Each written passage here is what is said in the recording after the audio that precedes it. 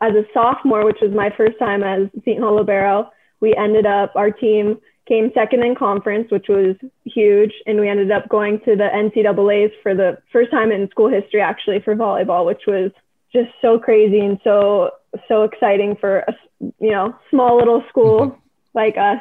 And that was also the year that I was an All-American. What a lot of people don't know is that I actually went back to Seton Hall early that summer. So I was there about 2 months earlier than all the other girls needed to be. Me and a couple other girls on the team were very serious about that upcoming season. I was going to be the sophomore and I wanted that libero spot. So I came early. I, again, was lifting weights almost every day, was trying to get as much gym time as I could. There was only 2 other girls that came with me, 2 to 3. And we go in that gym at least two hours a day. And whether it was defense or serving, or we just try to make the best of a time that we had and just really push ourselves because we wanted it that year. We knew that we had an amazing, talented team, and we were so excited about the season, and we just wanted to push ourselves. Welcome to the HNL Movement Podcast, where everything is geared to leveling up your performance in activities, sports, and life. Join me in my professional journey as I share my knowledge and experiences while also learning from professionals, colleagues, clients, and you with one goal in mind: how to optimize human performance. This is the right place to learn how a multidimensional approach will sustain the performance and lifestyle you desire. Welcome everyone to this week's episode of the HNL Movement Podcast. Thank you for joining me again for another week. If you're new to the podcast, welcome, and hope you enjoy a lot of these episodes, and also check out a lot of the previous episodes with guest interviews, solo episodes, a lot of tips to just really elevate your performance and improve the overall quality of your life. All of the returning listeners, thanks so much for joining me again. If you haven't already and you've really enjoyed some of the episodes, please go to Apple Podcasts and rate the podcast, give 5 stars, and also leave a helpful review so other people can find the podcast. Let's jump into this week's episode. I have a very exciting guest. Really enjoyed this conversation. And this week we have Tessa Fournier. She is the better half of Kupono Face. So if you haven't heard that episode, great conversations with Kupono too. But Tessa has a great story. Grew up in California in the Redondo Beach area. Big volleyball community. And she's excelled all throughout high school, got recruited to play at Seton Hall, excelled there. And she has a great story of how she's worked so hard, extremely hard, persevered through injuries, obstacles, and it really has made her not only a great volleyball player, but also a great person, and it helps her to this day. So without giving away too many details, listen into this episode. Tessa shares a lot of great stories and experiences, and I really had a lot of fun recording this episode with her. So let's jump straight into it. Welcome back, everyone. We have a very special guest, Tessa Fournier, and we actually met through Kupono, who you are Kupono's better half. So welcome to the podcast, and thanks so much for joining me. Yeah, thank you for having me. I'm super excited to be on here. I'm so excited to hear some of your stories. Honestly, to be completely honest, I don't know much about you. So we're going to dive into your experiences and your story all in this episode right here. So you grew up in Southern California, I believe. Yeah. And why don't you start there? Share a little bit about your upbringing, how you actually found volleyball as your sport, and what it was like growing up in Southern California. So I was born and raised in Redondo Beach, California, which is pretty close to Santa Monica in LA. I'm a third child, so I have an older brother, Brett, and an older sister, Brooke, as well. We're a pretty athletic family. Everyone played sports growing up. We were mostly soccer. And then as my brother and sister got older, they started to get into volleyball. And I was only into soccer. I never thought that I would ever play volleyball. I was such a tomboy. I would never wear spandex or anything like that. And then I just started playing, and I remember I got onto my first club team. I was an 11-year-old on a 14s team, and that was pretty crazy, but I ended up loving it, quit soccer, started playing and focusing only on volleyball, and from there kind of just flourished into this amazing experience I had. I went to high school actually with my sister. She was a senior when I was a freshman, which was a pretty interesting experience. and our mom was also the vice principal of that high school. So another crazy experience that not a lot of kids have. But I played on varsity as a freshman with my sister, who is a senior, and a lot of people love to play with their siblings, and it was not a great experience for us. She was the setter and I was a DS or libero, and we just did not. It's funny, we didn't get along as well, but as we grew up, we're very close. She's one of my best friends, and a couple months ago, when she was here during COVID, she said, "Tessa, I'm really sorry. I was really mean to you when I was in high school and when we were playing." And I guess I didn't really realize it, or looking back on it now, I go, "Oh, I guess you're a little mean to me, but I thought you were just treating me like any freshman." So, but growing up, yeah, our family is just super, super competitive in everything we do. To this day, it's just everything is a competition, whether it's a sport, a board game, the birth of a child. We're always making bets or competing about everything. So yes, we'll get to the competitiveness in a second, and you can share some of your stories too about the competitiveness through COVID. We've heard Kupono's side of all of the competition when the first shutdown happened, but we'll get to that in a second. So it's really interesting that you didn't start playing volleyball till you were 11. So up until then, you were playing soccer. And what was it? Did you really like soccer, or what was it about soccer that made it easier to say, okay, I'm going to focus my efforts on volleyball now? I think so. I started playing soccer as every kid does, just AYSO. And then I guess realized that, okay, I'm pretty good at this. So let's join club now. And then played in club. I think it ended up being a pretty easy decision for me because I was a forward and we were going to, I can't even remember, a big tournament or something. And our goalie had just quit. And they said, "Oh, Tess, you're going to go play goalie for us." And I go, "No, I don't think I am." So, and that was kind of, my parents made me decide, because they said, "You're not going to play club soccer and club volleyball. So you got to pick one. Which one do you really love? And which one do you see yourself playing in the future?" And I chose volleyball, which surprises me to this day, but I'm so happy I made that decision, because I can't imagine playing soccer.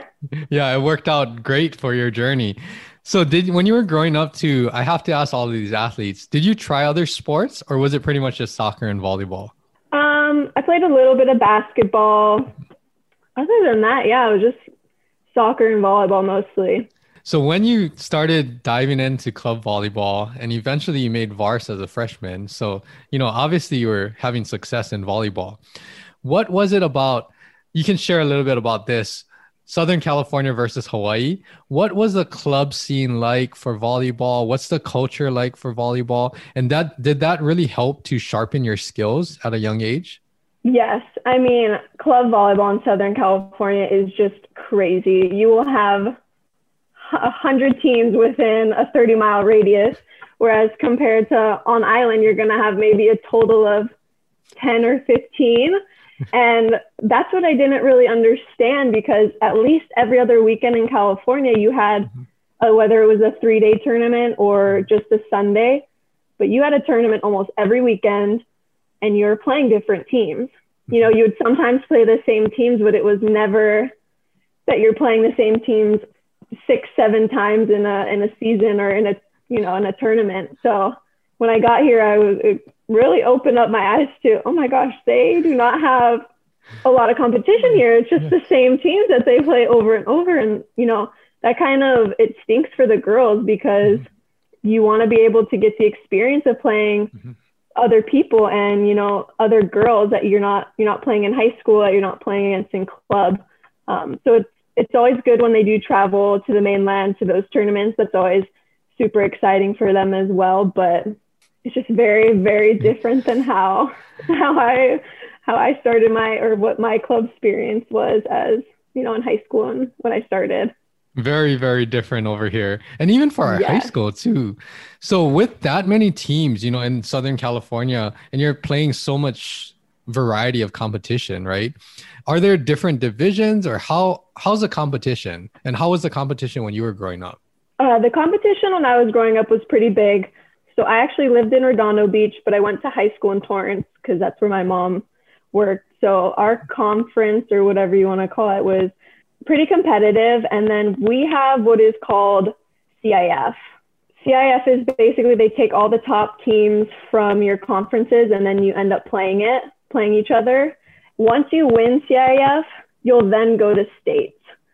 So in a lot of different states, or I know when I went to school in college, girls would be from Wisconsin. Oh, I won states. I'm like, I don't even know anyone that's won states in California because that's just crazy if you do. I mean, and then you'll end up playing until, Christmas time or whatever it is because it's such a prolonged time frame with that. But I went to, or the schools around us that a lot of people might know is Redondo High is very competitive in volleyball, Miracosta, schools like that. And we always had to travel pretty far too. For CIF, we would sometimes have to drive 3 to 4 hours just for one game. It's a crazy experience, and I love playing and growing up in Southern California because I don't think that you get that in a lot of places. Yes, definitely. And Southern California, I mean, they're pretty known for volleyball. So you probably have a lot of players that go on to play the next level. And, just the competition, like you said, there's so much variety, but it's high quality competition too. Yeah. So let's talk about a little bit your high school career. Being on the varsity as a freshman, right? Was that something that was an easy transition for you, or how was that experience? Because not only are you playing good competition, but you're playing as a freshman too. So a lot of development happens in those 4 years. So touch on that a little bit. So I had a pretty unique situation because I went to a private school, kindergarten through 8th grade. And then my freshman year, I ended up going to a public high school. And that was in itself was just a transition, right? I grew up going to school with the same 30 kids for 9 years. And then I go to a high school that I don't know anyone. It was interesting because making varsity as a freshman, I'm not with any girls my age, right? I'm the only freshman that is then coming. It almost kind of put a target on my back because a lot of the girls were not a fan of me when I first came in. I didn't really understand because I guess they just like, oh, she only made the team because of her sister, because of her mom. And then a month went by and they finally saw me play. And then they were like, oh, okay, now we understand why she's on the team. And then, we'll be friends now. But it was a little difficult in the beginning because I just didn't know anyone. And I almost didn't have the chance to meet anyone because of my situation, which is pretty unique having your parent work at the school and an older sister, but definitely. Yeah. So in that 4-year span, was your team pretty successful? Was it more of a challenge? How did those high school years play out? I'm pretty sure, sorry, it's so long ago now, but we were usually pretty successful. We almost always won our conference or division is what you want to say. And then we always ended up, whether it was losing in the finals of CIF or the semifinals of CIF. I know when my freshman year, I believe we lost in the finals, and same with my senior year, it was the semifinals. So that's exciting to have a lot of success. Yes, it was exciting. And then it's fun because the girls that you're playing against in high school, you will sometimes play in club too. And that's just, there's so many different teams again in club that you're at least gonna know one girl from each club team because you either play with them or you played against them in high school. Or so that is also the fun part is you start making those relationships with people you don't really know, but then when you see them at a tournament, it's always fun to play against, just that another competitive rivalry and stuff like that. That's very true. And even though you describe Southern California volleyball as being so many teams and so big and everything, it's still in the volleyball world. It's still a small world. You still see all of the same faces occasionally and play against the same players or play with the people that, you played with before. So that's really interesting to hear. Now, you did mention, this is before we started recording, you did mention that it's pretty common for everyone to commit if they're going to play at the next level in college, to commit relatively early. So being on Vars as a freshman, and you mentioned that you committed to your college Seton Hall in your sophomore year. So that means that that freshman year really, really was crucial for you to get good film, get all of the skills and the experience that you need so that you could commit that early. Talk a Yeah. little bit about that. Like, how is it different with the players that you know and that you've been around? Is it really common to commit that early, like as a sophomore? I do think when you're on the mainland, it is a lot more common to commit early. I think sophomore year is still pretty early to commit, but junior year is usually the year that you're going to verbally commit. I think that when you're in the mainland, and especially in California, you're seen a lot more because there's so many tournaments, whether it's high school or club, that coaches are coming from everywhere. I know my coaches from college, they actually saw me in a Las Vegas tournament, which I went to every single year since I was probably 12, 13 years old. We would always go to the Las Vegas Classic, and that's where they ended up seeing me. So it's a lot harder in Hawaii because you're only going to the mainland a couple times for some tournaments, whereas California, you know, your coaches are flying in almost every weekend to come and recruit and scout players. That is definitely really different here. I mean, there's a lot more reliance on film, video, highlights. Yeah. But yeah, they do try to give that exposure with a couple times a year going to these big tournaments for these Hawaii girls. So now you got, you know, this exposure.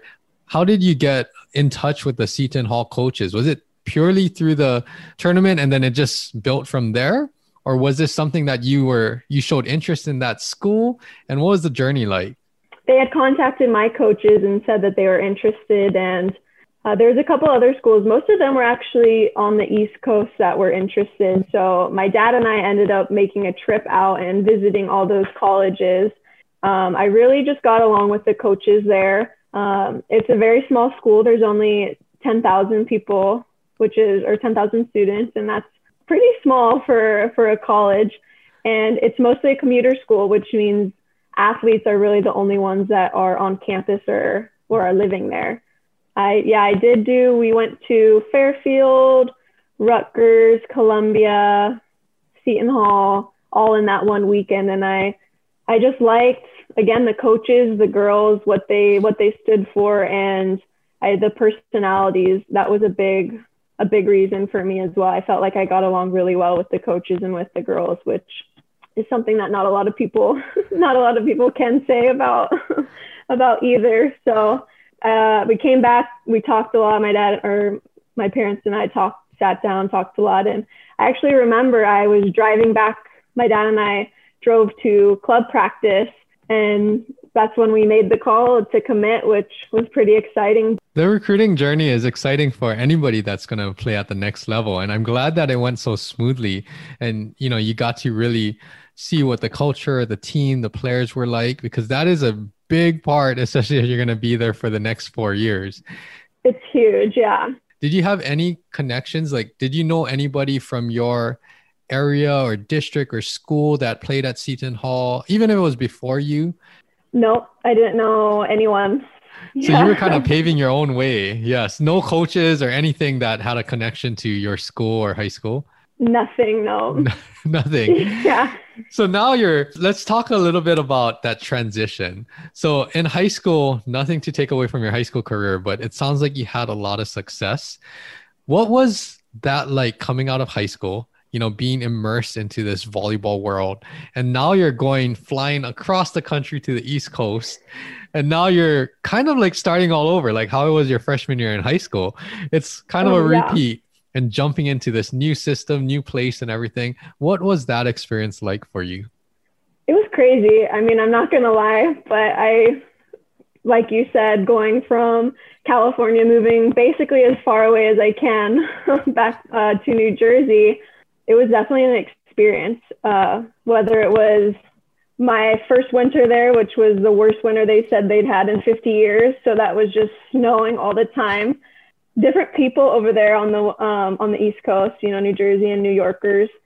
I know I can definitely say that I will never want to live in New Jersey, but I'm totally glad that I experienced something new. And I always tell girls that are looking at schools, I definitely try to push them out of their comfort zone a little bit, just so they're going to be able to experience something that they never would in reality. I love that I did choose going somewhere away from my parents and my family, which was a great experience. But like I said, I know I will never want to end up in New Jersey. Definitely the experience teaches you a lot, even if it's just for a short term. Now, on that note, I didn't really ask, but were you widely recruited in other areas, like on the West Coast and other colleges as well? I was recruited by some schools on the West Coast as well, some in the Midwest too. As a libero, you're not getting a lot of full rides to places. And that was kind of the deal that I had with my parents. If they're going to be playing for club volleyball, which is very expensive in California, then I'm going to need to get some type of scholarship. And so that's really the schools that I focused on, were the ones that were offering me. So what did they offer you at Seton Hall, if you don't mind sharing a little bit? And did that definitely sway your decision to commit to there? Yes, it definitely did. They offered me first 3 full years. And then later on, I ended up getting offered a half a year as well. So it's 3.5 years. So I always like to brag to my siblings that I was the cheapest college tuition. Yeah, my tuition was the cheapest. Yeah. So now you're in the mix. Did you actually start as a freshman when you got there? Because you mentioned that you did not redshirt, so you got thrown into the mix. And what was that transition like, playing at the Division I level now? So I did start as a freshman. I was a DS. Our libero on the team was a senior. It was a big transition. I'm not going to lie. There's nothing I feel like that you can actually do to prepare yourself for it, because until you get to that level and you're playing with girls that are, so much more talented than you, and then you're going to kind of realize, okay, this is what I have to do. I'm going to have to work hard, push myself, and just try to outplay and outshine people. So my freshman year, I came in, I was super, super skinny, this tiny little thing. And that's when I tried to take lift weights really seriously, try and get a little stronger. And it ended up working, and I got a starting spot as a DS as a freshman, which was pretty exciting. That is definitely exciting. So I'm glad you touched on that. So in high school and things, in California with volleyball, club volleyball, is there a lot of focus on strengthening for your sport or any type of strength and conditioning? When I was in high school and in club, they were not really worried about lifting or anything like that.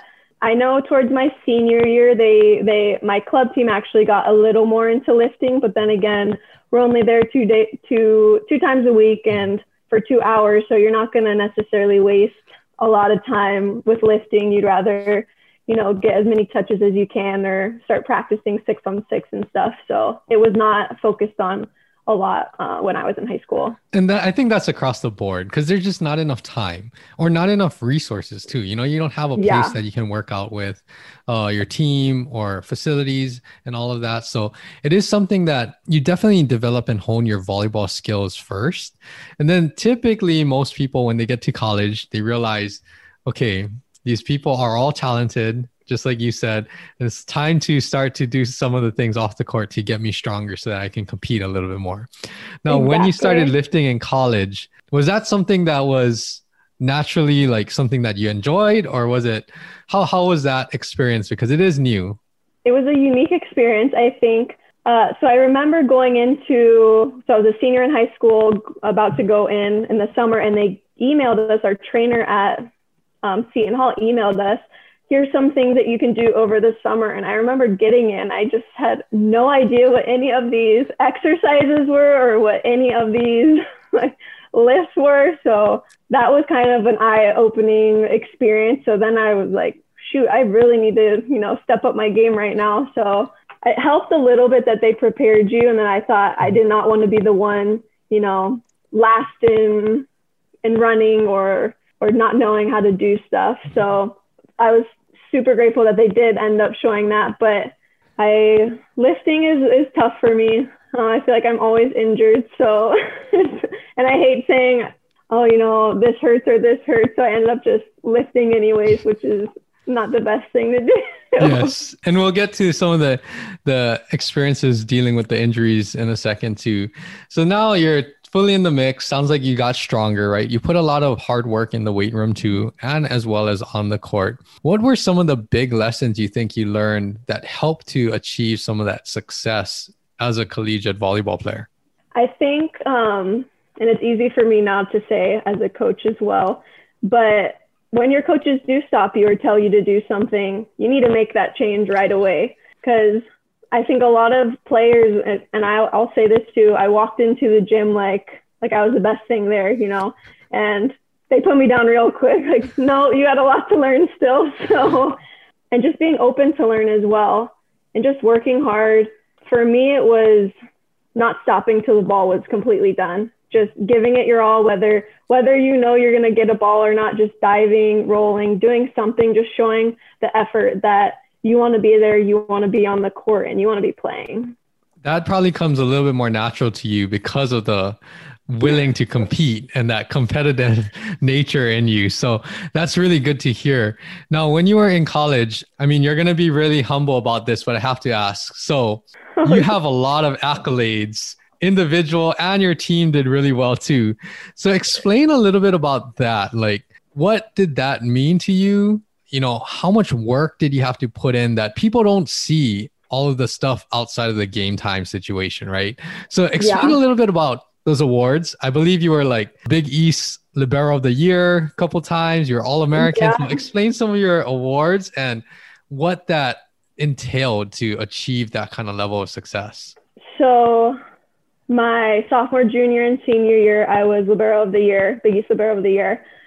And as a sophomore, which was my first time as Seton Hall Libero, our team came second in conference, which was huge. And we ended up going to the NCAAs for the first time in school history, actually, for volleyball, which was just so crazy and so exciting for a small little school like us. And that was also the year that I was an All-American. What a lot of people don't know is that I actually went back to Seton Hall early that summer. So I was there about 2 months earlier than all the other girls needed to be. Me and a couple other girls on the team were very serious about that upcoming season. I was going to be the sophomore and I wanted that libero spot. So I came early. I, again, was lifting weights almost every day, was trying to get as much gym time as I could. There was only 2 other girls that came with me, 2 to 3, and we would go in that gym at least two hours a day, and whether it was defense or serving, or we just tried to make the best of the time that we had and just really push ourselves because we wanted it that year. We knew that we had an amazing, talented team, and we were so excited about the season, and we just wanted to push ourselves. That's really good to hear, and that's a good message to share too. And it's not because you want to, showcase that year was successful, but I often tell this to all of my athletes, like what people see in the season or at the game, that's only a snippet of all of the work that they had to put in. And I'm a firm believer that it's the off season that determines how well that season is going to go for you and how much you can contribute to the team. So just going up early, putting in that extra work, getting your body in condition and prepare yourself to perform at that high level consistently. I think that really, really helped. And obviously it showed. I mean, you earned the All-American honors. And I mean, that's an accomplishment for anybody. It doesn't matter what school that you're at. So now fast forwarding through your college career, are there anything that you kind of look back on and are really proud of? Or what are some of the best memories of your collegiate experience? One of my best memories is definitely the finals game for our conference at my sophomore year. We played Creighton. I think we ended up taking them or we lost in 4, but just being there, and we were always ranked 5th or 6th in the preseason total, right in the middle of the pack. And just to kind of come in and surprise everyone, with a new sophomore libero. And after the season that we had last year, which wasn't very good, and just kind of coming in and surprising everyone. And I know we pretty much dominated in, I think, blocking that year, digs, sets, and we were like in the top for kills. So it just shows that, like you said before, hard work does pay off, because I'm gonna tell you now, the 4 girls that ended up going early were the ones that were leading the conference in the kills or the digs and stuff like that. That was definitely one of my favorite, was the game with Creighton. And then just going and experiencing the NCAAs, that is just so special in itself, and so grateful to be able to experience it at least once. And just, it's so exciting when you're watching and you're going to see if your name gets put up, because you don't really have a bid. And I think sophomore year was definitely the most memorable for me, but I also then had to grow my junior and senior year, where my recruiting class was pretty unique. We only actually had 2 of my grade and then 1 below us. So that junior year was a big rebuilding year. And it's tough from going to making the NCAAs and then, oh, you have 7 new freshmen coming in and only two upperclassmen. So I think that year was definitely a very interesting year. I learned a lot from it, how to motivate these 7 new freshmen, who half of them are probably going to be starters, how to interact with each one of them differently, how to motivate them. As a junior captain, it was a lot to kind of put on my shoulders as well, and kind of not stop focusing on myself, but okay, you need to help these these younger girls, because you were them 2 years ago, and you know how it is. Actually, a lot of them were from California as well, so it was a good thing that I was there for them, I think. Yes, I'm sure you were a great mentor and, upperclassman figure for them, especially with all of the hard work that you put in. You can lead by example too. Now, I do want to get into some of the injuries that you had to overcome and deal with throughout your career. But first, before we get to college, was there any significant injuries that kept you out for a period of time when you were growing up in high school?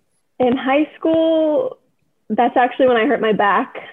Other than that, not really, no, just little things here and there, but nothing serious. Let's talk about the back for a little bit. So you always played defense, libero. Were you ever a hitter in club or anything?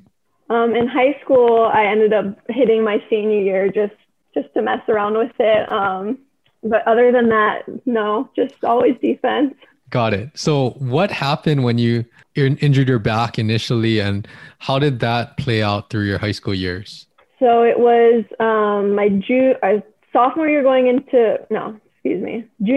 into senior year. We were just practicing in summer, and I went up. We were all hitting, right? And as I know, a lot of defensive players, all liberos, they love to just get up there and jump in the hitting lines and stuff, and that's exactly what I did. I went up to hit, and I just remember having this like searing pain on the left side of my back.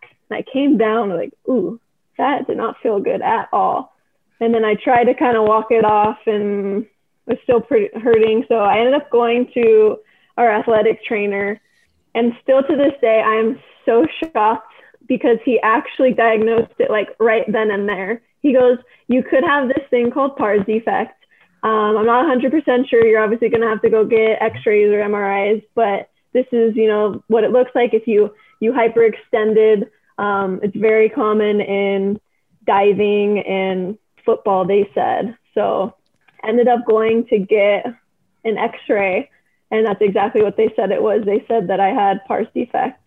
That's great to hear that the athletic trainer was right on point, because it is actually very common, especially with all that hyperextension, in hitters or in hitting, and it could be an acute incident, just like how you experienced. So what did you do? Did you go to rehab, and did it kind of calm down and it was okay for a long time, or was it something that always kind of bothered you? So what they had told me when they first diagnosed it is that there's 2 types of it. So you can either have it and it will heal on its own, or you're kind of going to be stuck with it forever. So I took, I think, probably a month off, tried to rehab it, and then it never felt better. And to this day, it just not great. Not going to lie, it sucks. Yeah, it's very interesting when you're at such a young age. I was 16 or 17 when this happened, and I remember going to another doctor with my dad, who actually has back injuries as well. So I don't know if it runs in the family or what. But we're in the doctor's office, and the doctor's actually prescribing me hydrocodone, and I'm just thinking, wow, I'm a high schooler, and this doctor's giving me, these pretty intense pain meds. And then I remember my parents sitting me down and basically telling me, this is not normal. This is not normal. Obviously you have a pretty bad injury, but you need to be serious about this and not abuse it. And, had that talk with them, which was pretty good. And it kind of scared me, to be honest. I ended up not really taking them a lot, but it's rough because whether I'm sitting down for too long or I'm standing up for too long, bus rides, airplane rides, it's pretty brutal. So it's difficult when I'm at work now, and I'm probably the youngest one by 15, 20 years. And I'm the one that's like, oh, I got to stand up and stretch. Like, my back's hurting me. And everyone just kind of looks at me like, you're 25 years old. What are you talking about? Yeah. So that is the unfortunate part, especially when it comes to any spine injuries or back injuries. But it sounded like you were able to still do all of the things that you wanted to do. And what kinds of things did you have to do to make sure that you took care of it and kind of alleviated some of the pain and stiffness, especially so you could play volleyball? Yeah, lots of stretching. I felt like I lived in the training room, to be honest. I was in there 30, 45 minutes before practice, heating it, rolling it out, stretching, all that stuff. And then went to practice a couple hours and then would come back, ice it, stretch it again. The thing that really helped me was cupping. That was the only thing that I still do to this day that gives me instant relief. Lasts only a couple days, but other than that, I never found anything else that really helped. Do you think that it affected your performance to a degree that it probably, like, you could have probably performed a lot better? Or do you think that once you're playing, once it's warm and everything, you felt like, no, you could do everything that you wanted to? It was more after the fact when you weren't doing activity? It was more so after the fact. Maybe if I served or I tweaked it a little bit during a game, then I would feel it. But once I got warm, I was fine. I don't think it affected my play really at all, which thank God it didn't. That's good. Yes. Yeah. So did you ever get it? Just curious, did you ever get it re-x-rayed recently or after college? And did they look at the defect and see? So to fill in a little bit of information, the defect is pretty much like a fracture. And that's what they're going to look at and kind of monitor. So did they ever re-x-ray it and see, like, is it getting worse? Is it progressing? Is there any osteoarthritis or things like that? I did get an x-ray when I was in college. I think I was home for the summer, but there was nothing new on it. Yeah, that's good to hear. And part of it too is, I think, because you're active and you still do all of the things like cupping, stretching, mobility work, stay strong, that really helps to take away some of the stress that's going into your lower back. So it's good to hear that you're managing it. I mean, obviously, you wish that it could be better, but I think there's things that you are doing a lot to keep you functioning and preventing it from getting so bad that it really becomes debilitating for you. Now, moving on from your back. So this is something that you had to play through all of those years. Yeah. What other injuries did you have to overcome in your career? I broke my wrist my freshman year in a game, actually. We were playing one of the outsides. We both went for a ball, and she kind of tackling me. She's about 6 foot, a little bigger than me. And when I fell with my hand out like this, and she fell on top of me. And I remember I got up, everyone was like, oh my God, are you okay? I was like, yeah, I'm fine. I'm moving my wrist, putting it up and down, all good. The ball's still going, play's still going. So, and then after that set, or we had a timeout, and my athletic trainer came up to go, are you okay? Like, yeah, I'm fine. And I remember she put like a piece of tape on it. She's like, oh, it's swelling up a little bit. I'm like, whatever, I'm fine. And then after the third set or whenever we ended up winning the game in 3, and we go into the locker room after, and I look at it and it's pretty swollen at this point. I go, ooh, yeah, I think now I'm starting to feel it because all the adrenaline's gone, right? Mm-hmm. And so she gave me the option. She said, we can either go to the, sit in the ER for 5 or 6 hours tonight, or I can take you, tomorrow morning. I said, it's fine. We'll just go tomorrow morning. We actually got an x-ray and my hand was so swollen, it wouldn't show up on the x-ray. Oh, so no. So then I had to wait another day to go get an MRI. And then he's like, yeah, you broke, I can't even remember which one it was. Mm-hmm. The one that connects your thumb and your wrist. Mm-hmm. So broke that one. And then they put the cast on me. And I remember getting back into the training room and she said, all right, how are we going to make this work? And I looked at her like, what do you mean? It's like, well, you're going to play with it. And I'm like, okay, we'll figure something out. And we're super lucky because a guy on the men's soccer team had actually just broken his wrist that week. And him and his dad had put together some type of thing that he was allowed for soccer. So we kind of just copied that. But the thing was that I had to do all this stuff on my left arm, which then ended up being about 2 inches thick on top of my cast. So then I had to do the same on my right arm. I'm walking around looking like Iron Man and stuff with my 2 arms.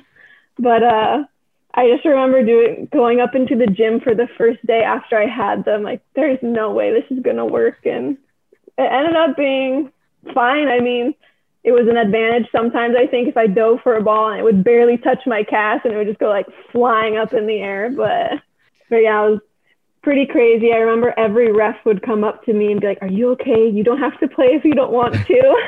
I'm like, no, it's okay. So, yeah. And we'll put the picture because you actually have the picture of you playing with the double padded forearms. Yeah. So I didn't even actually, I learned tons from you. Majority of my experience is with football. So football, obviously you can play with a cast, but it has to be a soft pad over it. Yeah.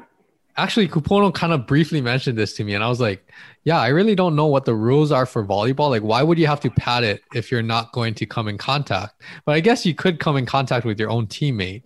So it sounds like you had to pad it where it would be soft enough for you to actually protect you and others.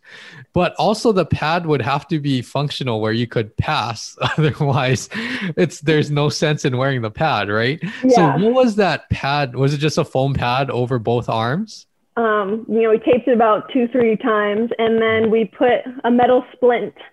Okay. So, when you sprain your ankle and they take it out of the first aid, so we used that and that was the platform.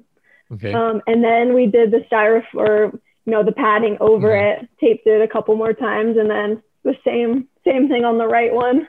So it ended up working out way better than I ever would have expected. I always laugh about it still when I think about it. But what was the learning curve to actually play and pass with it?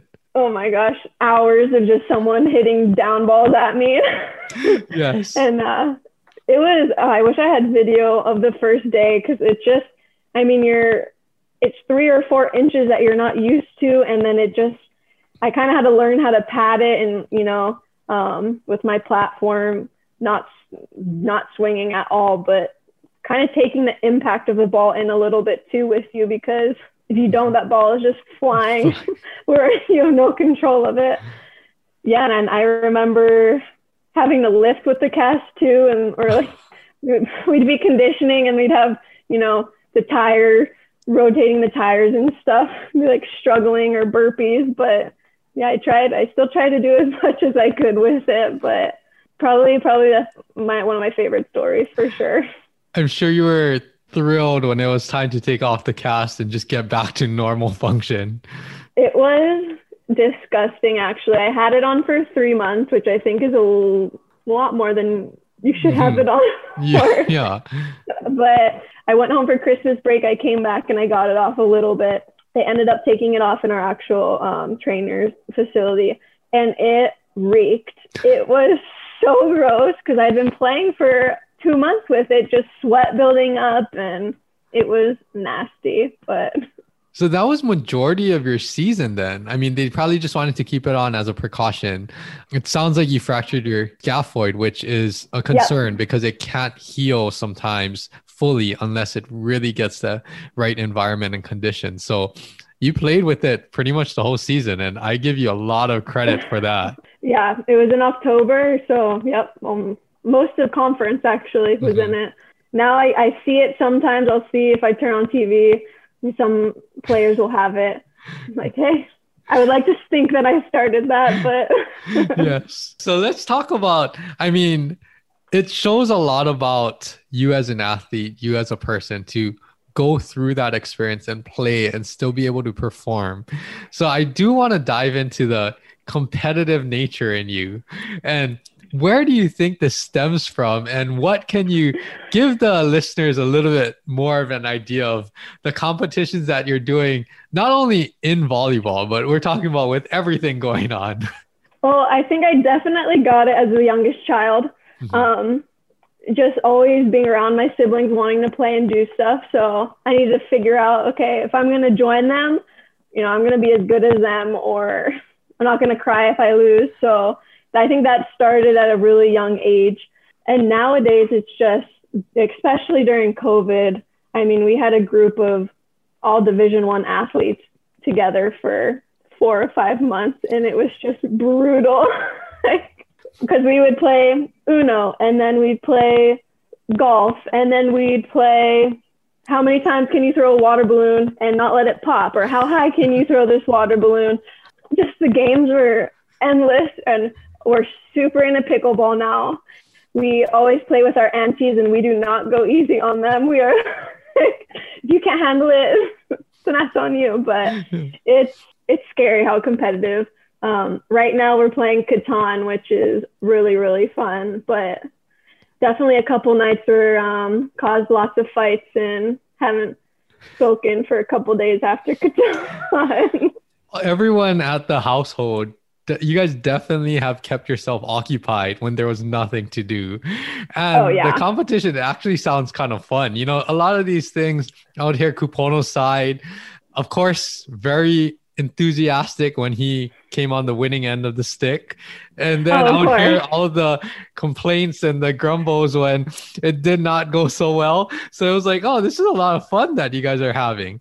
Now, on that note, I have to ask your side of the story. Who's more competitive, you or Kupono? Oh my gosh. I feel like I obviously want to say him, but I know it's me. I already know it is. I'm a sore loser. I'm definitely a sore loser. I'll totally admit that. If he loses, you'll hear about it for the next 2 hours though. Like, oh, I should have done this instead of this. And you did that and I should have done this. And like, okay, you lost, just suck it up and let me, rub it in your face. Yeah. But then when we both lose to someone, then we're both kind of doing the same, like, oh, you went easy on them or you did this. Why did you tell them to do that? I could have won if you didn't do that. So yeah, Yes. I think both equally competitive. Yes, that must make for some great, like you said, competing in all different types of games, activities, sports, and all of that. And I know you have a lot of things to do, and this is actually after your full day of work. So I do want to ask a few more things. So after your collegiate career, explain a little bit about what your decision was after that, because you had a lot of success in college. And did you want to go on and play? And how much did the injuries actually weigh into what you wanted to do and what actually was smart to do to take care of yourself? I definitely would have wanted to go play overseas for sure. I think that's an amazing experience. I have a little better idea of what it would have been because I had family that played overseas. So I did have an insight on it. And I know women's is different than men's, but ultimately it came down to my future. And I thought that it would be best, especially in regards to my back, to just stop while I can. And that it was a tough decision to make, but I did I didn't want to risk the chance of my future with being active with kids and stuff like that. What if I would have pushed myself and played 1 or 2 more years? I didn't think it would be worth it in the end. Yes, it's good to hear your perspective on that too, because for me, being on the medical side, being an athletic trainer, yes, we want the best for you right now, but that's typically what I'm trying to communicate and talk with every single client and athlete is what happens 10, 20, 30 years down the line. How is your decisions and actions now going to affect those things in the future, right? So it is something that it's definitely not an easy conversation to have. It's a hard decision, but I think you are definitely handling it well so that you can still be active. And I mean, you are still playing volleyball, right? I heard that you and Kupono even played in a co-ed tournament. I heard some of the stories, but I mean, that must have been fun and stressful at the same time. But it sounds like you're enjoying all of these things. Is there anything you want to share about that co-ed tournament? I was very skeptical going in because I know how competitive we both are, and I'm not afraid to, say what's on my mind. And I've seen him play in all these tournaments before too. So when I'm playing with him, I'm like, why are you hitting that ball out? If you played with someone else, that ball would have been like on the 10-foot line. But it ended up being really, really fun. Super glad that we did it. But little drama afterwards. I ended up having to go to work. We were undefeated all day, and it just caused a little drama because we didn't get to play in the finals. But I still think we won. Yes. Unfortunately, that it got cut short a little bit. And that was the last thing that I wanted to touch on is that, okay, so going through Seton Hall, I mean, you got to do what a lot of athletes strive to do, right? Get your education, or at least a lot of your education, paid for, and still play volleyball and do all of the things that you love doing. So what was it like balancing academics and being a student athlete? And what was your major? I majored in public relations, which a lot of people say is pretty easy, but I would, disagree with them. But it was tough, as being a student athlete is a full-time job for sure, especially with all the rehab that I had to do as well. I definitely had to learn how to manage my time correctly, how to prioritize as well, which now that I look back, those are all key things that I use in my job now as an event coordinator. So it ended up working out really well. And you got to work hard when you're a student athlete. Things are not just going to be handed to you. You have to work hard. You got to put in the hours in the gym, hours in the classroom, and hours, in the weight room and rehab and stuff like that. So I think for a lot of people, they don't necessarily have the drive, but you gotta have the drive and the passion to succeed. Definitely. I think that's a great message to share with anyone that's looking to play sports in college. Is this something that you knew that you wanted to get into, like being an event coordinator? Or what was kind of your plans after you graduated from college? I knew I wanted to be an event coordinator when I was about a freshman in college. One of my former club assistants actually did something like that, and I realized how much I would enjoy that. You're in control, you're leading people, you're planning things, and those are all key things that I really enjoy, and I think that I'm pretty good at. And again, it reflects back to sports. I was a captain in high school for 3 years, so a captain as a sophomore, and then again in college, I was the captain my junior and senior year. So all the things, I definitely think I learned so much being a student athlete on and off the court. I had 2 amazing coaches, Allie Matters and Allie Yeager. They taught you to be a better person. They weren't just there to become a better volleyball player. They wanted you to be a better person when you walked out of that gym and out of that program, which to this day, I still use a lot of the lessons that they taught me. Yes, that's good to hear that they wanted to make you a well-rounded person, not just a better volleyball player.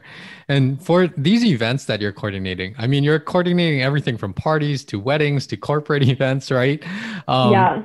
How is the stress and managing all of the details and having everything being done on time? Share a little bit about that. So the day of the event is always the most stressful because you can plan and do everything you can to have everything perfect. And then the day of, something's going to go wrong. I always have to think on my feet, which I actually love doing, but you just have to go in with the mindset of, okay, something's going to go wrong, but you're going to be able to fix it. And at the end of the day, your client's most likely going to be happy. So, and that's all that matters. There's probably a lot of, like you said, there's a lot of translation from sports and, like preparing for a game and then preparing for an event, because you just never know how things are going to pan out. But you can think on your feet, be flexible, adapt, and then hopefully it comes out according to plans. Exactly. Yes. Yes. Well, I mean, this was so great to hear your story. Is there any last words? The last thing that I would mention is that you are coaching now in Hawaii. You're coaching club volleyball. So you're kind of coming full circle, really paying it forward, helping the younger generation of kids. And you kind of mentioned some of the differences between Hawaii volleyball and volleyball when you grew up. But is there any message that you want to share to the athletes that you're coaching, or anyone that's just listening to this that may provide some value of how to, better themselves, how to deal with injuries, or how to just progress in their sport? I would say just work hard and do the things that you can do. You cannot control everything, and have in your mindset set some goals of what you want to accomplish, whether it's in a week, a month, or a season. Set those goals in the beginning, work hard, motivate yourself, be a good teammate. And other than that, I mean, success should come easy to you if you do those things. Definitely. Is coaching something that you have a passion for, or you foresee progressing or doing more coaching in your free time? I enjoy coaching. I will have to say mostly because I can jump in and just play with the girls. I definitely miss playing, but I am trying to share my wisdom with them. Mm-hmm. I think I had really good experience my junior and senior year with my assistant coach. She definitely was a mentor for me, and she ended up helping me, find my passion for work.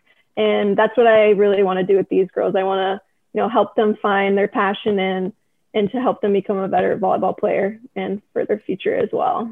That's great to hear. And I know that because of all of your experiences, you're definitely providing that to the younger athletes, the next generation. And it's probably really fun for you, not only playing volleyball, but I'm sure there's never a dull moment. There's always things going on. There's always a fun group of players to coach. So it's really good to hear that you're helping out and coaching the younger athletes too. Overall, any last words? I mean, thanks so much for jumping on and sharing your story. No, thank you so much for having me, and hope this turns out good. This will definitely turn out good. And I mean, with all of the athletes, I keep saying this with every guest.